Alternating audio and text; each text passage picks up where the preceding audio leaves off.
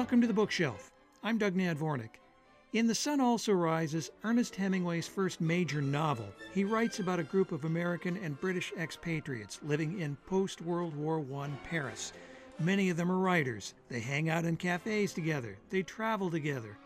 And Hemingway writes about their exploits in a novel full of dialogue. It gives you a feel for a life in one of the world's most vibrant cities in the 1920s. It's the novel that got the world paying attention to Hemingway, and at the beginning of 2022, the book went into public domain. So we decided to take advantage of that. The teller of this story is American writer Jake Barnes. Other major characters are fellow writers Bill Gorton and Robert Cohn. Cohn in particular is pining for Barnes' former lover, British aristocrat Lady Brett Ashley. We join the story now with Barnes, Gorton, and Lady Ashley heading out onto the town in Paris. The Sun Also Rises is nearly 100 years old. We've done a bit of editing to remove some of the words and phrases of the time that are no longer socially acceptable. Let's resume our reading on the Bookshelf from Spokane Public Radio. A taxi passed. Someone in it waved and then banged for the driver to stop. The taxi backed up to the curb. Brett was in it. "Beautiful lady," said Bill. "Gonna kidnap us." "Hello," said Brett. "Hello." "This is Bill Gorton," I said. "Lady Ashley." Brett smiled at Bill. "I say, I'm just back. Haven't bathed even. Michael comes in tonight." "Good. Come on and eat with us," I said. "We'll all go to meet him." "I must clean myself," she said. "Oh, rot. Come on." "Must bathe. He doesn't get in till 9. "Come and have a drink then, before you bathe." "I might do that. Now you're not talking rot." We got in the taxi, and the driver looked around. "Stop at the nearest bistro," I said. "We might as well go to the Closerie," said Brett. "I can't drink these rotten brandies." "Closerie des Lilas." Brett turned to Bill. "Have you been in this pestilential city long?" "Just got in today from Budapest." "How was Budapest?" she said. "Wonderful. Budapest was wonderful." "Ask him about Vienna," I said. "Vienna," said Bill, "is a strange city." "Very much like Paris." Brett smiled at him and wrinkled the corners of her eyes. "Exactly," Bill said. "Very much like Paris at this moment." "You have a good start." Sitting out on the terrace of the Lilas, Brett ordered a whiskey and soda. So did I, and Bill took another Pernod. "How are you, Jake?" she asked. "Great," I said. "I've had a good time." She looked at me. "I was a fool to go away. One's an ass to leave Paris." "Did you have a good time?" I asked. "Oh, all right. Interesting. Not frightfully amusing." "Did you see anybody?" "No, hardly anybody. I never went out." "Didn't you swim?" I asked. "No, didn't do a thing." "Sounds like Vienna," said Bill. Brett wrinkled up the corners of her eyes again at him. "So that's the way it was in Vienna." "It was like everything in Vienna." Brett smiled at him again. "You've a nice friend, Jake." "He's all right," I said. "He's a taxidermist." "That was in another country," said Bill, "and besides, all the animals were dead." "One more," said Brett, "and I must run. Do send the waiter for a taxi." "There's a line of them right out in front." "Good." We had the last drink, and Brett went into her taxi. "Mind you, we're at the Select around 10. Make him come. Michael will be there." "We'll be there," said Bill. The taxi started, and Brett waved. "Quite a girl," said Bill. "She's damn nice." "Who's Michael?" "The man she's going to marry," I said. "Well, well." "That's always just the stage I meet anybody. What'll I send them? Think they'll like a couple of stuffed racehorses?" "We better eat," I said. "Is she really Lady something or other?" Bill asked in the taxi on our way down to the Ile St. Louis. "Yes, she's in the stud book and everything." "Well, well."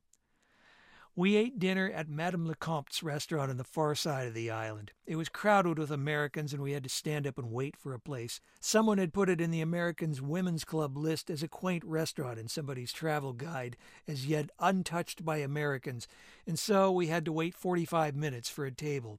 Bill had eaten at the restaurant in 1918 and right after the armistice, and Madame Lecomte made a great fuss over seeing him. "Doesn't get us a table, though," said Bill. "Grand woman, though."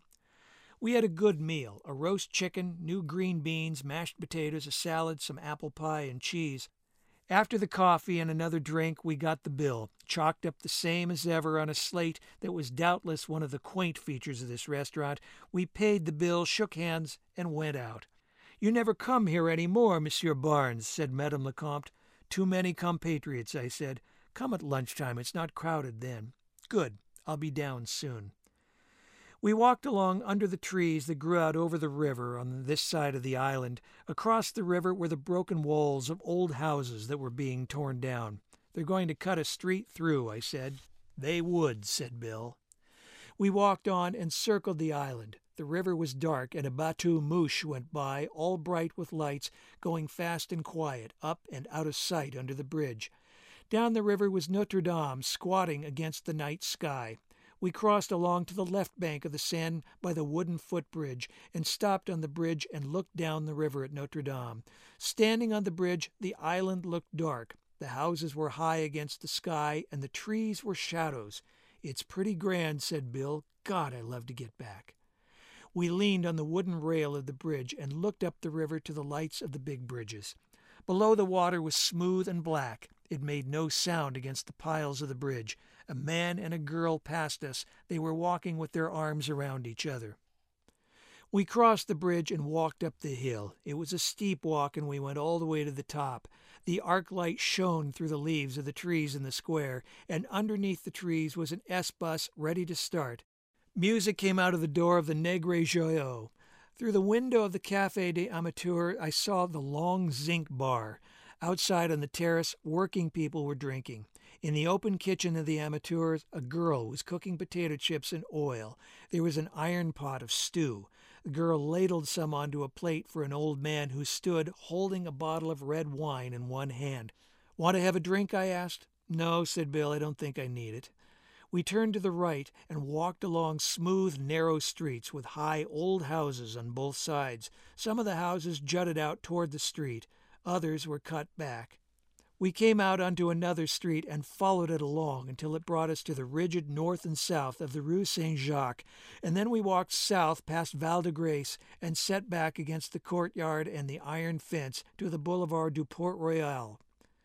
"What do you want to do?" I asked. "Go up to the cafe and see Brett and Mike?" "Why not?" he said. We walked along Port Royal until it became Montparnasse, and then on past the Lilas, Lavines, and all the little cafes, Damois, and crossed the street to the Rotonde, past its lights and tables to the Select. Michael came toward us from the tables. He was tanned and healthy-looking. "Hello, Jake," he said. "Hello, hello. How are you, old lad?" "You look very fit, Mike," I said. "Oh, I am. I'm frightfully fit. I've done nothing but walk all day long, one drink a day with my mother at tea." Bill had gone into the bar. He was standing talking with Brett. She was sitting on a high stool, her legs crossed. She had no stockings on. "Good to see you, Jake," said Michael. "I'm a little tight, you know. Amazing, isn't it? Did you see my nose?" There was a patch of dried blood on the bridge of his nose. "An old lady's bags did that," Mike said. "I reached up to help her with them, and they fell on me." Brett gestured at him from the bar with her cigarette holder and wrinkled the corners of her eyes. "An old lady," said Mike. "Her bags fell on me. Let's go in and see Brett. I say, she is a piece. You are a lovely lady, Brett. Where did you get that hat? Chap bought it for me. Don't you like it?" "It's a dreadful hat. Do get a good hat," said Mike. "Oh, we've so much money now," said Brett. "I say, haven't you met Bill yet? You are a lovely host, Jake." She turned to Mike. "This is Bill Gorton. This drunkard is Mike Campbell. Mr. Campbell is an undischarged bankrupt." "Aren't I, though?" he said. "You know, I met my ex-partner yesterday in London, chap who did me in." "What did he say?" "Bought me a drink. I thought I might as well take it." "I say, Brett," he said, "you are a lovely piece. Don't you think she's beautiful?" "Beautiful? With this nose?" "It's a lovely nose. Go on, point it at me. Isn't she a lovely piece?" "Couldn't we have kept the man in Scotland?" "I say, Brett, let's turn in early," Michael said. "Don't be indecent, Michael. Remember, there are ladies at this bar." "Isn't she a lovely piece? Don't you think so, Jake?" "There's a fight tonight," Bill said. "Like to go?" "Fight," said Mike. "Who's fighting?" "Ledoux and somebody." "He's very good, Ledoux," Mike said. "I'd like to see it, rather." He was making an effort to pull himself together. "But I can't go. I had a date with this thing here. I say, Brett, do get a new hat." Brett pulled the felt hat far over one eye and smiled out from under it. "You two run along to the fight. I'll have to be taking Mr. Campbell home directly." "I say, Brett, you are a lovely piece." "Go on to the fight," Brett said. "Mr. Campbell's getting difficult. What are these outbursts of affection, Michael?" "I say, you are a lovely piece." We said good night. I'm sorry I can't go, said Mike. Brett laughed. I looked back from the door. Mike had one hand on the bar and was leaning toward Brett, talking. She was looking at him quite coolly, but the corners of her eyes were smiling. Outside on the pavement, I said, "You want to go to the fight?" "Sure," said Bill, "if we don't have to walk." Mike was pretty excited about his girlfriend, I said in the taxi. "Well," said Bill, "you can't blame him a hell of a lot."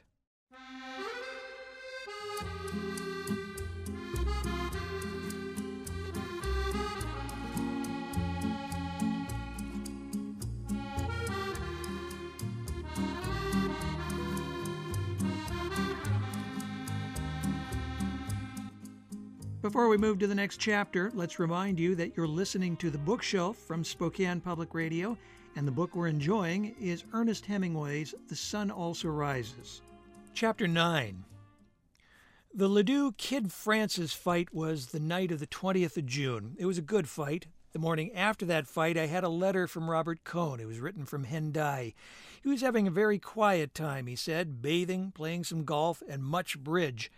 Hendaye had a splendid beach, but he was anxious to start on the fishing trip. When would I be down? If I would buy him a double-tapered line, he would pay me when I come down. That same morning, I wrote Cohn from the office that Bill and I would leave Paris on the 25th, unless I wired him otherwise, and would meet him at Bayonne, where we could get a bus over the mountains to Pamplona. The same evening, about 7 o'clock, I stopped in at the Select to see Michael and Brett. They weren't there, and I went over to the Dingo. They were inside there, sitting at the bar. "Hello, darling." Brett put out her hand. "Hello, Jake," Mike said. "I understand I was tight last night." "Weren't you, though?" Brett said. "Disgraceful business." "Look," said Mike, "when do you go down to Spain? Would you mind if we came down with you?" "It would be grand," I said. "You wouldn't mind, really? I've been at Pamplona, you know. Brett's mad to go. You're sure we wouldn't just be a bloody nuisance?" "Don't talk like a fool," I said. "You're sure you don't mind?" "Oh, shut up, Michael," said Brett. "How can the man say he'd mind now? I'll ask him later." "But you don't mind, do you?" "Don't ask that again unless you want to make me sore," I said. "Bill and I go down on the morning of the 25th. "By the way, where is Bill?" asked Brett. "He's out at Chantilly, dining with some people. He's a good chap." "Splendid chap," says Mike. "He is, you know." "You don't remember him," Brett said. "I do. Remember him perfectly. Look, Jake, we'll come down the night of the 25th. Brett can't get up in the morning." "Indeed not," she said. "If our money comes, and you're sure you don't mind," I said. "It'll come all right. I'll see to that," she said. "Tell me what tackle to send for." "Get 2 or 3 rods with reels and lines and some flies." "I won't fish," Brett put in.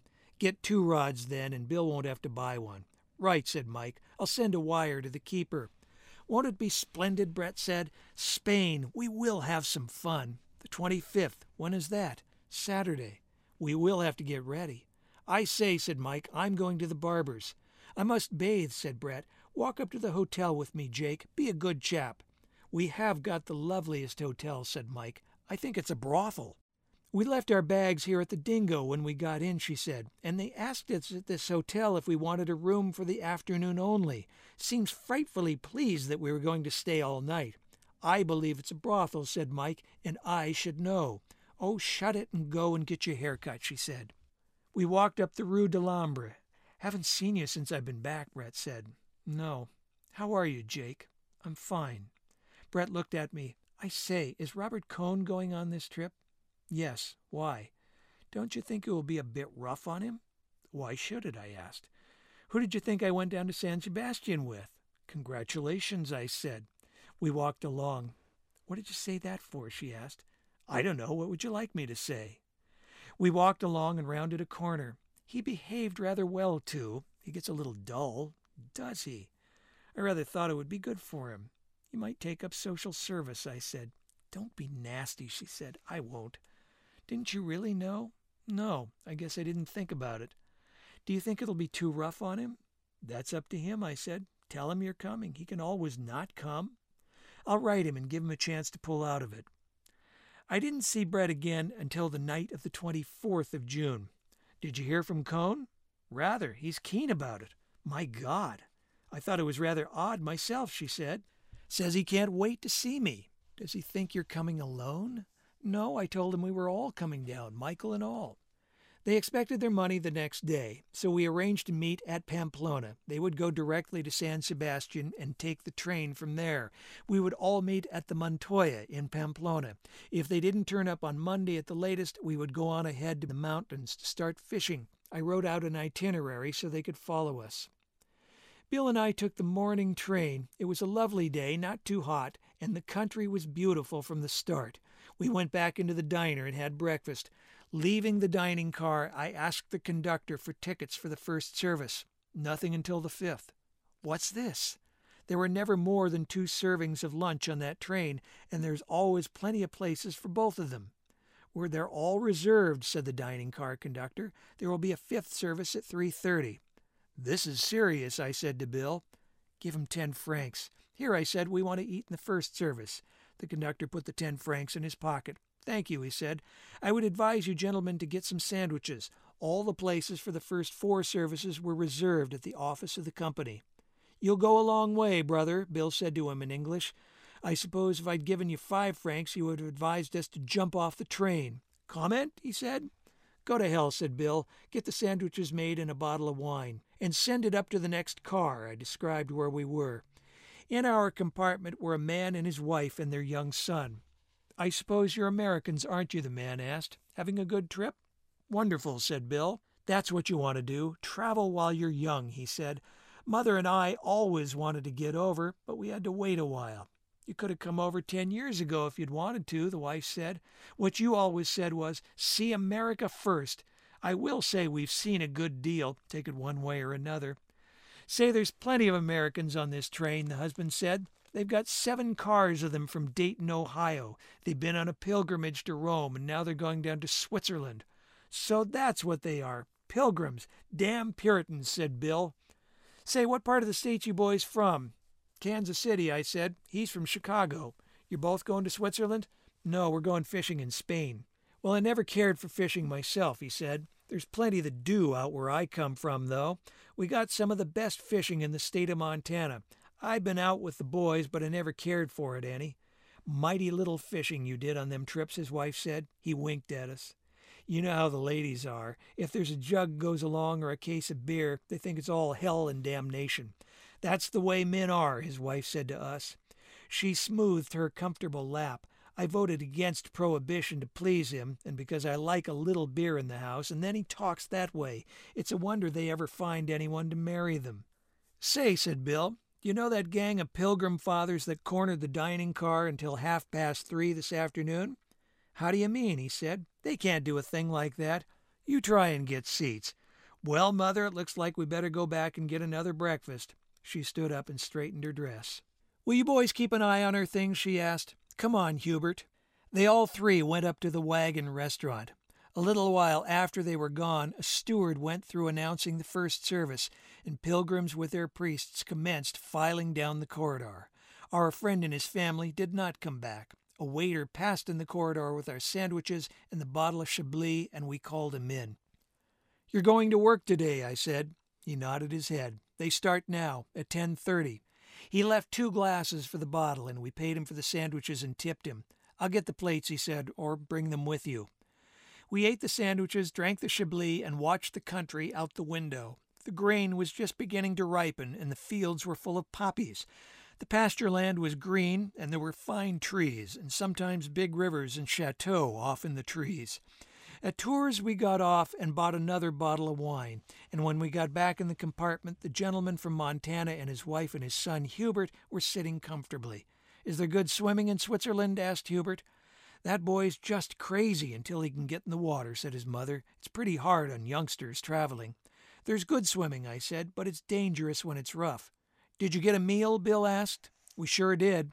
We sat right there when they started to come in, and they must have just thought we were in the party. One of the waiters said something to us in French, and then they just sent 3 of them back. They thought we were snappers all right, said the man. It certainly shows you the power of the Catholic Church. It's a pity you boys ain't Catholics. You could get a meal then, all right. Finally, at 4:15, we had lunch. Bill had been rather difficult at the last. He buttonholed a priest who was coming back with one of the returning streams of pilgrims. When do us Protestants get a chance to eat, Father? I don't know anything about it, he said. Haven't you got tickets? It's enough to make a man join the Klan, said Bill. The priest looked back at him. Inside the dining car, the waiters served the fifth consecutive lunch. The waiter who served us was soaked through. His white jacket was purple under the arms. He must drink a lot of wine, or wear purple undershirts.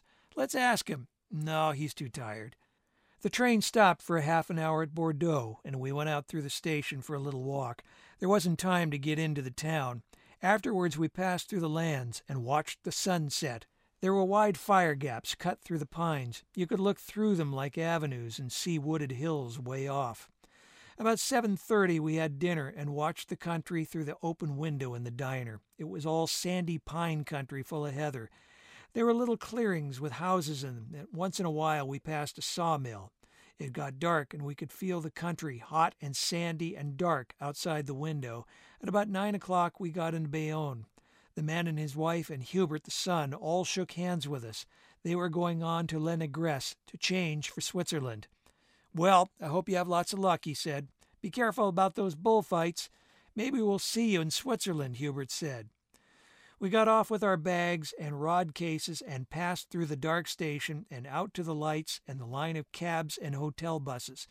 There, standing with the hotel runners, was Robert Cohn. He didn't see us at first, and then he started forward. "Hello, Jake. Have a good trip?" he asked. "Fine," I said. "This is Bill Gorton. How are you?" "Come on," said Robert. "I've got a cab." He was a little nearsighted. I'd never noticed it before. He was looking at Bill, trying to make him out. He was shy, too. "We'll go up to my hotel. It's all right. It's quite nice," he said. We got into the cab, and the cabman put his bags up on the seat beside him and climbed up and cracked his whip, and we drove over the dark bridge and into the town. "Awfully glad to meet you," Robert said to Bill. "I've heard so much about you from Jake, and I've read your books. Did you get my line, Jake?" The cab stopped in front of the hotel, and we all got out and went in. It was a nice hotel, and the people at the desk were cheerful, and we each had a good, small room.